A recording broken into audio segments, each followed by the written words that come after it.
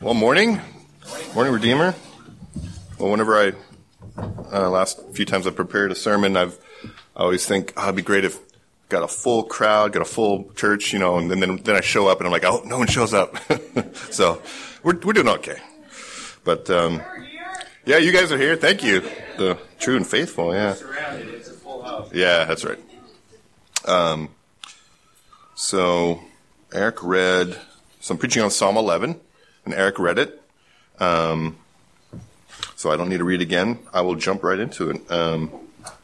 But the first question I want to answer is why Psalm 11? It seems kind of random.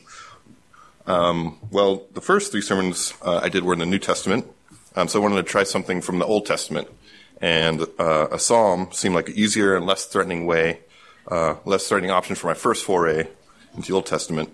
And while I was looking through the Psalms, and I was looking at different themes in the Psalms, I found there's a lot of Psalms on praise, a lot of Psalms on lament, but there was one theme that stuck out to me for whatever reason was the theme of trusting God, and there weren't very many under that category for whatever reason.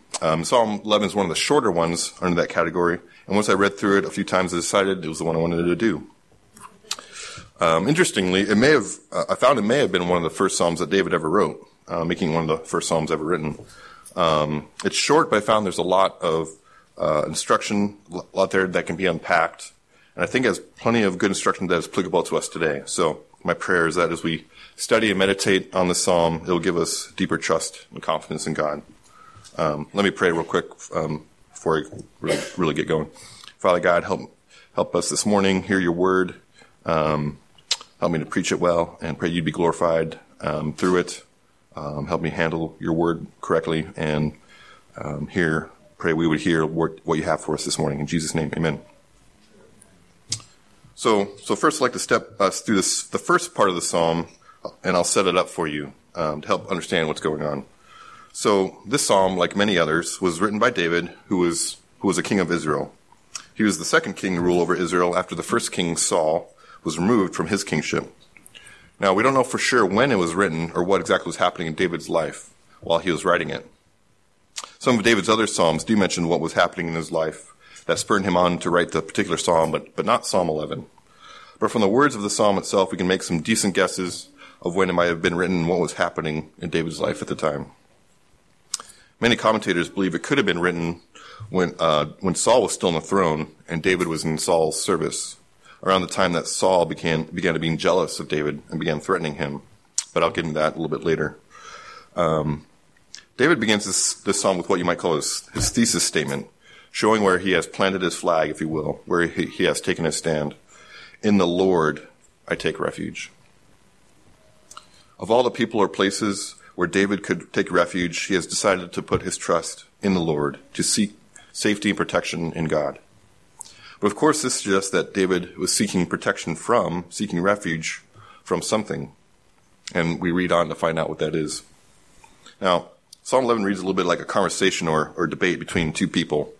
Once David has stated his position that his refuge is found in the Lord, he asks a question that reveals what the other person was saying. David asks, "How can you say to my soul?" We get the sense that there's some incredulity in David's tone, even offense, like when someone says, "How could you say that to me?" Even before we know what it is the other person said to David, we can tell that he has some issues with it. Now, it's interesting that David uses the word soul. How can you say to my soul? Not just how can you say to me? This suggests that whatever the person said struck a deep chord with David. One commentator said it well when he said, David seems to have felt the force of the advice, for it came home to his soul. But what did the other person say to David? They said this, starting in the second half of verse 1, "Flee like a bird to your mountain, for behold, the wicked bend the bow. They have fitted their arrow to the string, to shoot in the dark at the upright in heart. If the foundations are destroyed, what can the righteous do?" Now, at this point, we should remember that the Psalms are primarily poetry. They tend to use a lot of metaphorical language. The other person is advising David to flee, to run away from some threat. Using metaphor, David should flee from this threat like a bird to his mountain. Now, the imagery of a bird is likely used because a bird is capable of quickly flying up and away from dangers on the ground. And a mountain can be a place of refuge that birds can fly up to and hide in the trees or in some cave in the mountain. Well, what is going on in David's life that he should flee and seek refuge? As we see in verses 2 and 3, it's because the wicked are on the attack. The wicked have their weapons out and at the ready. They have their bow in hand, bent, and with an arrow fitted to the string. They are ready to shoot, and they intend to shoot secretly under the cover of darkness at the upright in heart. If David indeed wrote this while he was in Saul's service, around the time Saul became antagonistic toward David, then Saul and his men would be the wicked men portrayed here. And this would make sense since there are several other psalms that David wrote where he essentially prayed to God against some of Saul's men. For example, Psalm 59, which may have been written right around the same time as Psalm 11 and was written, quote, when Saul sent men to watch his house in order to kill him. Now, we don't know for sure who the you is in verse 1. How can you say to my soul? This person who is talking with David. My guess is that perhaps it was his wife and Saul's daughter Michal. In 1 Samuel 19, we can read about the time I just mentioned when Saul sent men to watch David's house in order to kill him. In that passage, after Saul sent men to watch David's house, David's wife Michal told him, if you do not escape with your life tonight, tomorrow you will be killed. We can see that she's trying to convince David to flee from a threat, just like Psalm 11. Now, another possibility is that the you in Psalm 11 is Jonathan, David's friend and Saul's son. In 1 Samuel 20, Jonathan helps David flee the city after further threatenings from King Saul. Yet another possibility I thought of is that David is debating with himself in Psalm 11, and the you in verse 1 is David's own thoughts. Now, whoever the other person is, they continue in verse 3 to say, if the foundations are destroyed, what can the righteous do?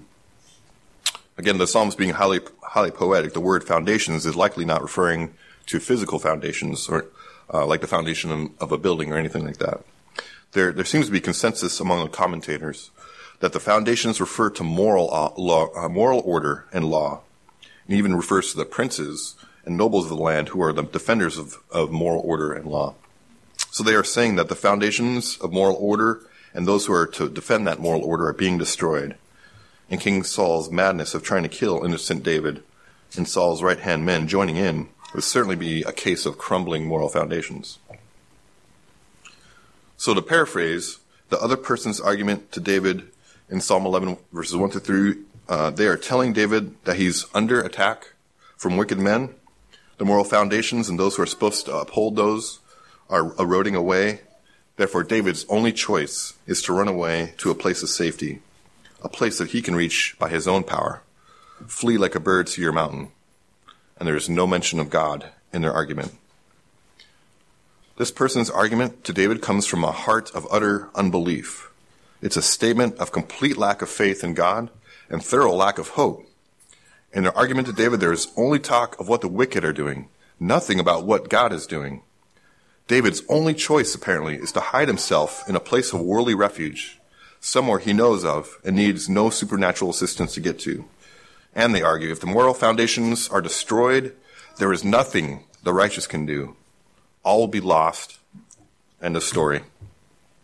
Now, this other person is not making an illogical argument. If there is no God and the wicked are on the attack, then what they are saying makes sense. David should run to the hills for protection. They're also assuming that the foundations, the pillars of society, such as the king and his nobles, are the only defenders of righteousness. But we'll see in a minute why the other person's argument fails and why David doesn't buy it. But are we sometimes tempted to this kind of thing as well? What are some of the ways that we seek worldly refuge? In 2020, if Bernie Sanders got elected, how many of us would start thinking about ways to leave the country? And doesn't it seem that the wicked are pretty much running free in our society these days? Abortion on demand, 60 million murdered babies and rising, the LGBTQ agenda being pushed further and further, our cultural elites advocating to let men use women's restrooms, letting children get sex changes, child traffickers and sex traffickers, an epidemic of fatherlessness, homelessness, and drug abuse. If the foundations are destroyed, what can the righteous do? How much temptation, then, is in our circles to insulate ourselves from that wicked world out there, seeking refuge in our own Christian ghetto where everything is safe for us and our kids. Now, having said that, I need to balance this with wisdom, because there are times when fleeing from immediate danger is wise. There were many Jewish people during World War II who lived in Germany and countries neighboring Germany who wished they had gotten out before it's too late. And there are things out in the world that we should be protecting ourselves and our kids from. The thing is, David did, in fact, flee from Saul physically. Saul's behavior toward David came to a point where it was best for David to just get out. The important point, though, is that David did not abandon his trust in God as his ultimate refuge. There are numerous Psalms of David where he records his times of distress, including this time in his life when he fled from Saul and hid in caves. And in all of them, he is looking to God to be his refuge and his fortress. He is praying to and seeking God, and he maintains his trust in God's providence in spite of his difficult circumstances.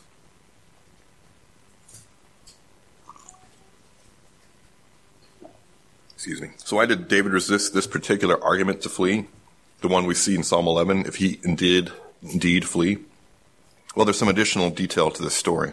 Before David came to serve in Saul's court, when Saul became jealous of David and started threatening, God had already removed his favor from Saul, and David had already been anointed as the new king by the prophet Samuel. It just hadn't taken full effect.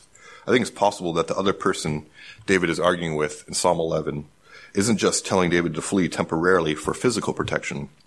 They may have been telling David to abandon his trust in God's purposes for his life permanently.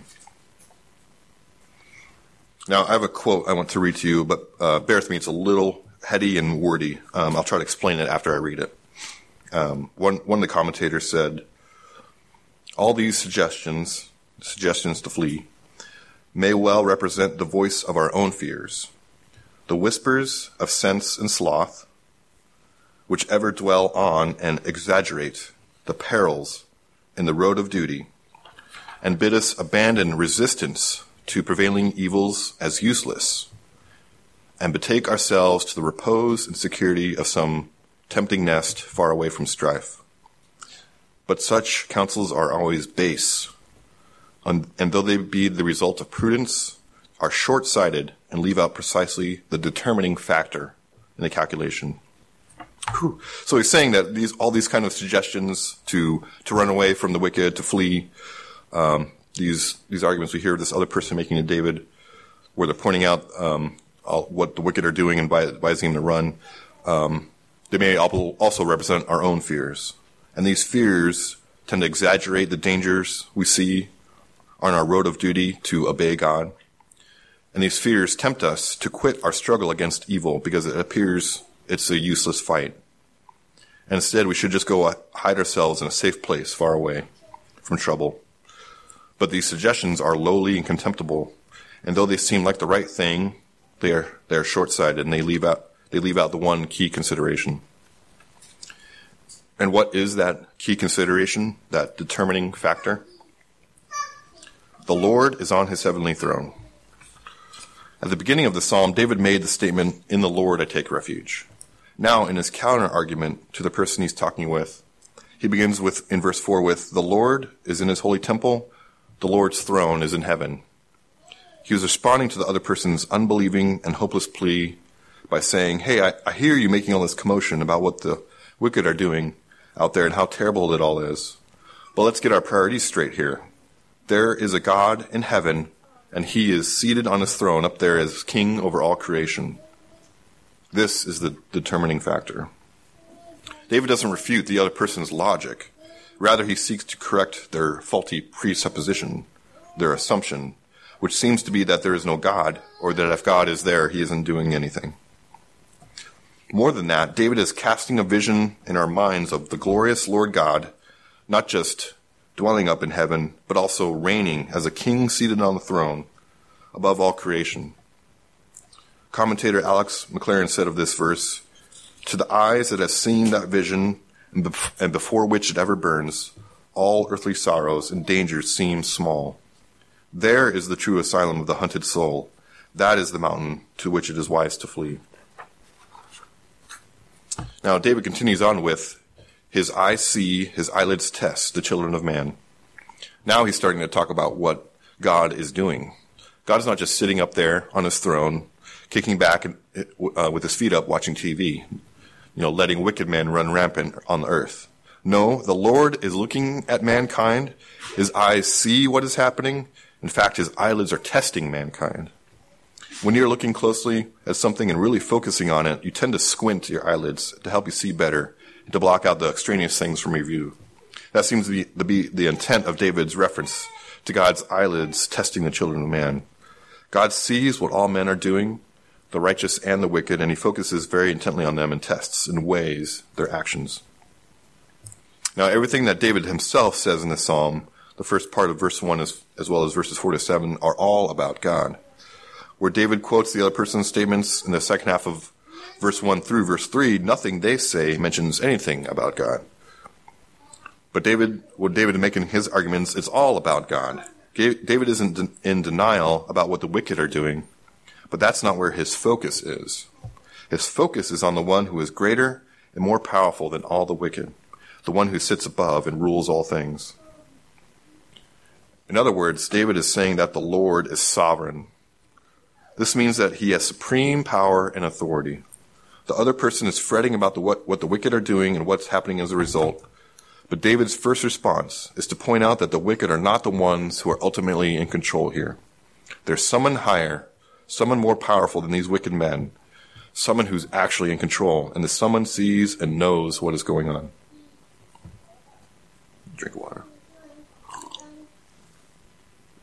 Jesus told a parable once in Matthew 24, 45 to 51, where a master of a household put one of his servants in charge of the household and he left on a journey. But the servant was wicked and said to himself, my master is delayed. And he began to beat his fellow servants, and he ate and drank with drunkards. But the master came back on a day the wicked servant was not expecting. And Jesus says the master cut that wicked servant in pieces and put him with the hypocrites, where there was weeping and gnashing of teeth. I don't know exactly what that means, but that doesn't sound good. This is similar to what David is saying, where the other person is worried about the wicked and telling David that he needs to flee. David is responding back, don't forget about the master. The wicked are not the ones who are really in charge, the master is. Or to quote the title of a book by Christian author Francis Schaeffer, he is there and he is not silent. I like that title. Now, how can we cultivate the same perspective when we're faced with difficulties? First, we need to be putting God at the forefront of our minds and in our hearts on a daily basis. The more you do that before the big crisis comes, the better prepared you will be to handle it spiritually, mentally, and emotionally when it does come. We should be daily reading his word and spending time in prayer, both individually and as families, and, of course, coming here every Sunday. Unless you're deathly ill. Now, if I can get super practical with you guys for a moment, if you have a smartphone, and most of us adults probably do, there are free Bible apps, free Bible reading plans that you can use to help remind you to read and to track your reading. For example, I'm on a plan now to read through the Bible in a year. I'm almost done. And I use the ESV Bible app, which has an audio feature where it can actually read it to you. So I listen to the assigned chapters for the day on my commute to work. In conjunction with that, I use an app called Reading Plan, which tells me which chapters to read for the day, and once I've done them, it has checkboxes for me to check them off, and it shows me my progress. The app has tons of various reading plans that you can choose, including the Christ Church Bible Reading Challenge that some of you are familiar with. And there's just tons of apps. To read through the Bible in a year, you have to read about 4 chapters a day, maybe a little less. And that takes about 15, 20 minutes a day. But there are tons of other plans if you don't have time to read that much a day. But basically what I'm saying is none of us really have a good excuse for not getting some Bible in every day.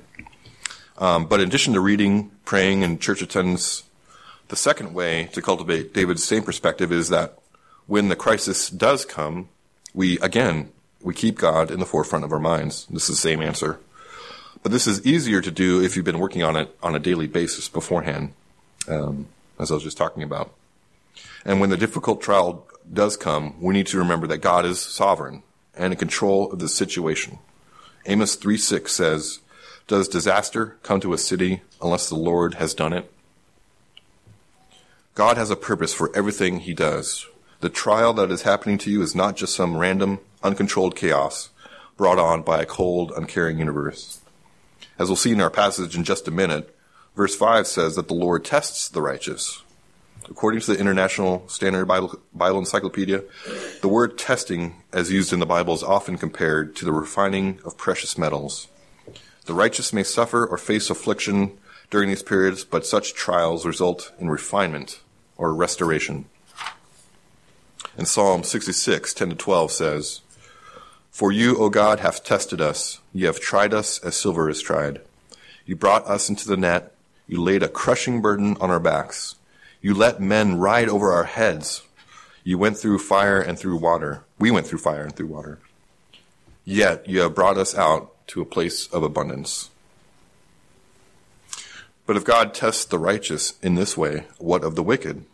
This brings me to my next point, which is the Lord punishes the wicked and rewards the righteous. A little more water.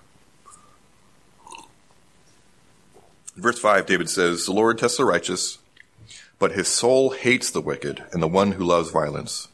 Now, one might wonder why he says the Lord tests the righteous, but he doesn't say the Lord tests the wicked. And actually, as we saw in verse 4, David does say that the Lord tests the children of man, indicating that he tests both the righteous and the wicked. And in the second half of verse 5, we're already starting to see the results of God's testing of the wicked. His soul hates the wicked, and the one who loves violence. It seems that from God's testing of mankind, he's going to deal with the wicked first. And this is what we find in verse 6. "Let him rain coals on the wicked. Fire and sulfur and a scorching wind shall be the portion of their cup." From verses 4 and 5, where God tested the wicked and found them to be wicked, unrighteous, rebellious, attackers of the good, and God therefore hates them, verse 6 is the punishment that comes from this verdict. Now, the ESV, the version I'm using, says, "Let him rain coals," etc. This seems to imply that David is praying this, that he's asking God to send this judgment on the wicked. Pretty much all the other versions I looked at, though, says that God shall or God will rain coals on the wicked. In other words, God's planning to do it, regardless if David prays for it or not. And the second half of the verse says that fire and sulfur and a scorching wind shall be the portion of their cup. So regardless if David is praying for it or stating it as fact, the punishment of the wicked by God is part of David's argument for why he seeks his refuge in the Lord alone, as his best place of protection from the wicked. He's seeking comfort in that fact. Now, the imagery of fiery coals and burning sulfur should remind us of another time God judged wicked people with these things, namely the story of Sodom and Gomorrah in Genesis 19. Starting in verse 24, it says, "Then the Lord rained on Sodom and Gomorrah sulfur and fire from the Lord out of heaven. And he overthrew those cities, and all the valley, and all the inhabitants of those cities, and what grew on the ground. But Lot's wife behind him looked back, and she became a pillar of salt. And Abraham went early in the morning to the place where he had stood before the Lord. And he looked down toward Sodom and Gomorrah and toward all the land of the valley, and he looked and behold, the smoke of the land went up like the smoke of a furnace." But when we read in the Bible about David's life, there was never a time when God did this specifically to any of David's enemies. So again, David is likely speaking poetically here, using imagery that every Israelite would have been familiar with to describe the severity and totality of God's judgment of the wicked. And pretty much all of the wicked men in David's life did receive judgment from God. Goliath, the Philistine giant who defied the armies of the living God, was taken out by David himself. King Saul, who was bitterly jealous of David and tried to kill him on multiple occasions, was rejected by God and later fell on his own sword during a battle. And David's own son, Absalom, who rebelled against his father and staged a coup against him, later died in battle. Now, when you spend some time with this psalm, you notice that there are several things that are juxtaposed against each other within this short psalm. For example, the mention of David's soul being troubled in verse 1 by the other person's advice to flee, versus God's soul hating the wicked in verse 5. The wicked hiding in the dark in verse 2 versus God seeing all in verse 4. The wicked shooting arrows up at the upright in heart in verse 2 versus God raining coals down on them in verse 6. And God's hatred of the wicked in verse 5 versus his love for righteous deeds in verse 7. And as I was studying that, it reminded me of the phrase, bringing a knife to a gunfight. You've heard that phrase? Well, in Psalm 11, it's a case of the wicked bringing bows and arrows to a napalm fight. I like that. Now, in verse 7, David gives the reason why God can judge the wicked like this. And it's because the Lord is righteous. The wicked rebel against the Lord. They defy him, break his laws, attack his people, and commit ungodly sins. God, in his righteousness, carries out justice against them, and it is right and good for him to do so. Now, what of the wicked in our day? The abortionists, drug dealers, and sex traffickers, and child abusers, all those who rebel against and shake their fist at God. Charles Spurgeon's commentary on this verse says, "If God hates them, I will not fear them. Think of their end, their fearful end, and all fear of them must be changed into contempt of their threatenings and pity for their miserable estate."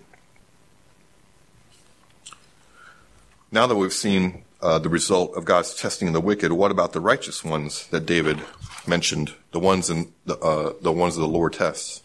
In verse 7, we see the verdict from this testing of the righteous and what the righteous receive as a result. Quote, "For the Lord is righteous, he loves righteous deeds. The upright shall behold his face." The King James Version says that his countenance doth behold the upright. So he sees their face. Regardless of how one translate it, there's a definite sense that the righteous will see God face to face, and they will be at peace with him because the Lord is righteous himself and loves righteous deeds. But this is quite the statement, because we know that sinful man on his own is not able to stand in the presence of God without getting completely obliterated by his radiant glory and righteousness. The original readers of the psalm would have been amazed at this statement because they would have likely recalled the story of Moses, who one time asked to see God's glory. And God replied, quote, "I will make all my goodness pass before you and will proclaim before you my name, the Lord. And I will be gracious on whom I will be gracious, and I will show mercy on whom I will show mercy. But," he said, "you cannot see my face, for man shall not see me and live." And the Lord said, "Behold, there is a place by me where you shall stand on a rock. And while my glory passes by, I will put you in a cleft of the rock, and I will cover you with my hand until I have passed by. Then I will take away my hand, and you shall see my back.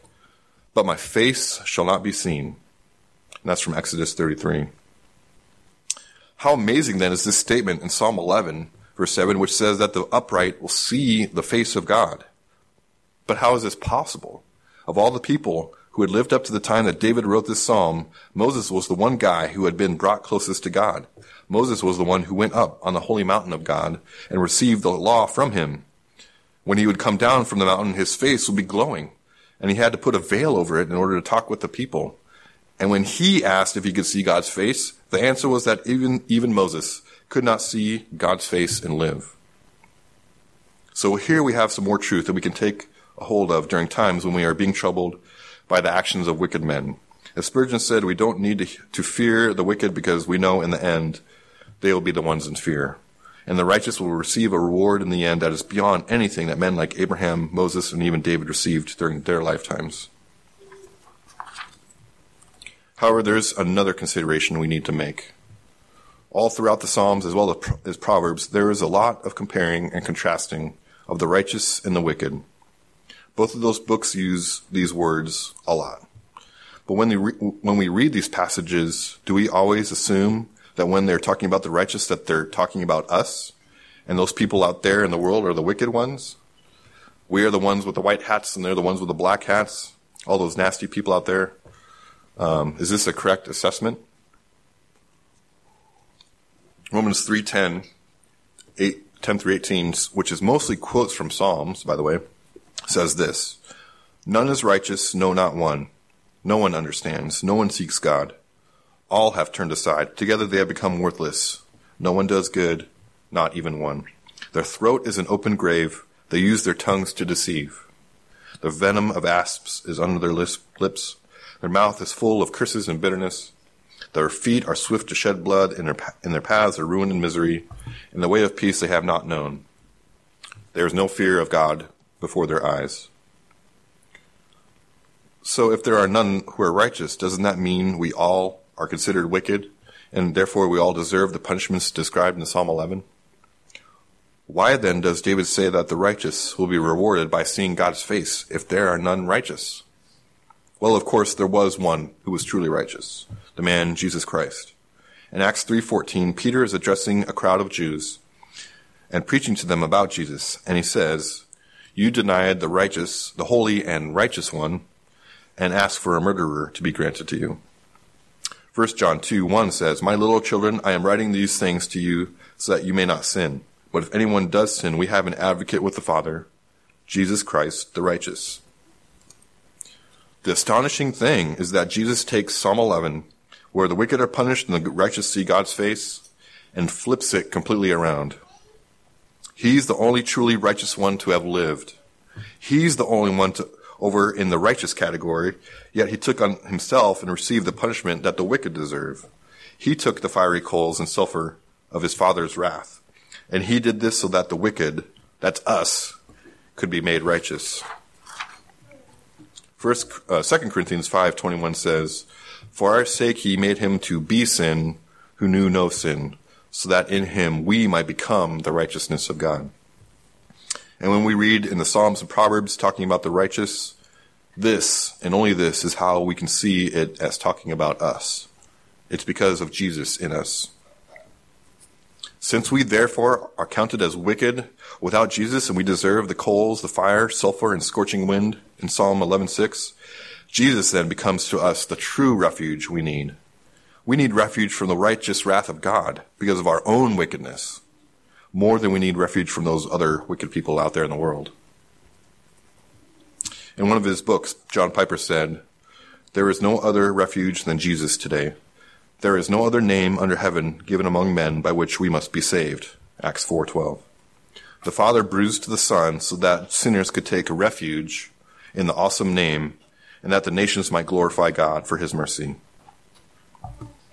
But we can't just have vague notions about Jesus and believe maybe he existed and appreciate his teachings. We have to receive Jesus. We have to believe in him, put our trust in him, and obey him in order for him to be our refuge from the judgment we deserve.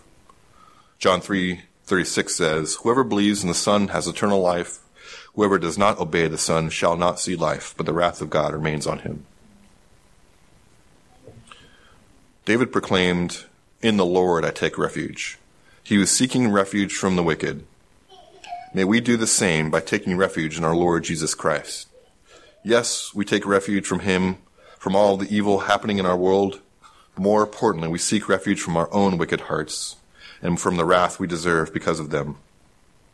Jesus said in Mark 7:21 and 23, "For from within, out of the heart of man, come evil thoughts, sexual immorality, theft, murder, adultery, coveting, wickedness, deceit, sensuality, envy, slander, pride, foolishness. All these evil things come from within, and they defile a person." But Hebrews 10:22 says, "Let us draw near with a true heart and full assurance of faith, with our hearts sprinkled clean from an evil conscience and our bodies washed with pure water." Amen. Let me pray as we close up. Father God, thank you so much for this morning and this sermon. Pray you would use it, Lord, to work in our hearts, that we would trust you in you, Lord, more, Lord, for refuge from wicked people, including and most especially our own hearts.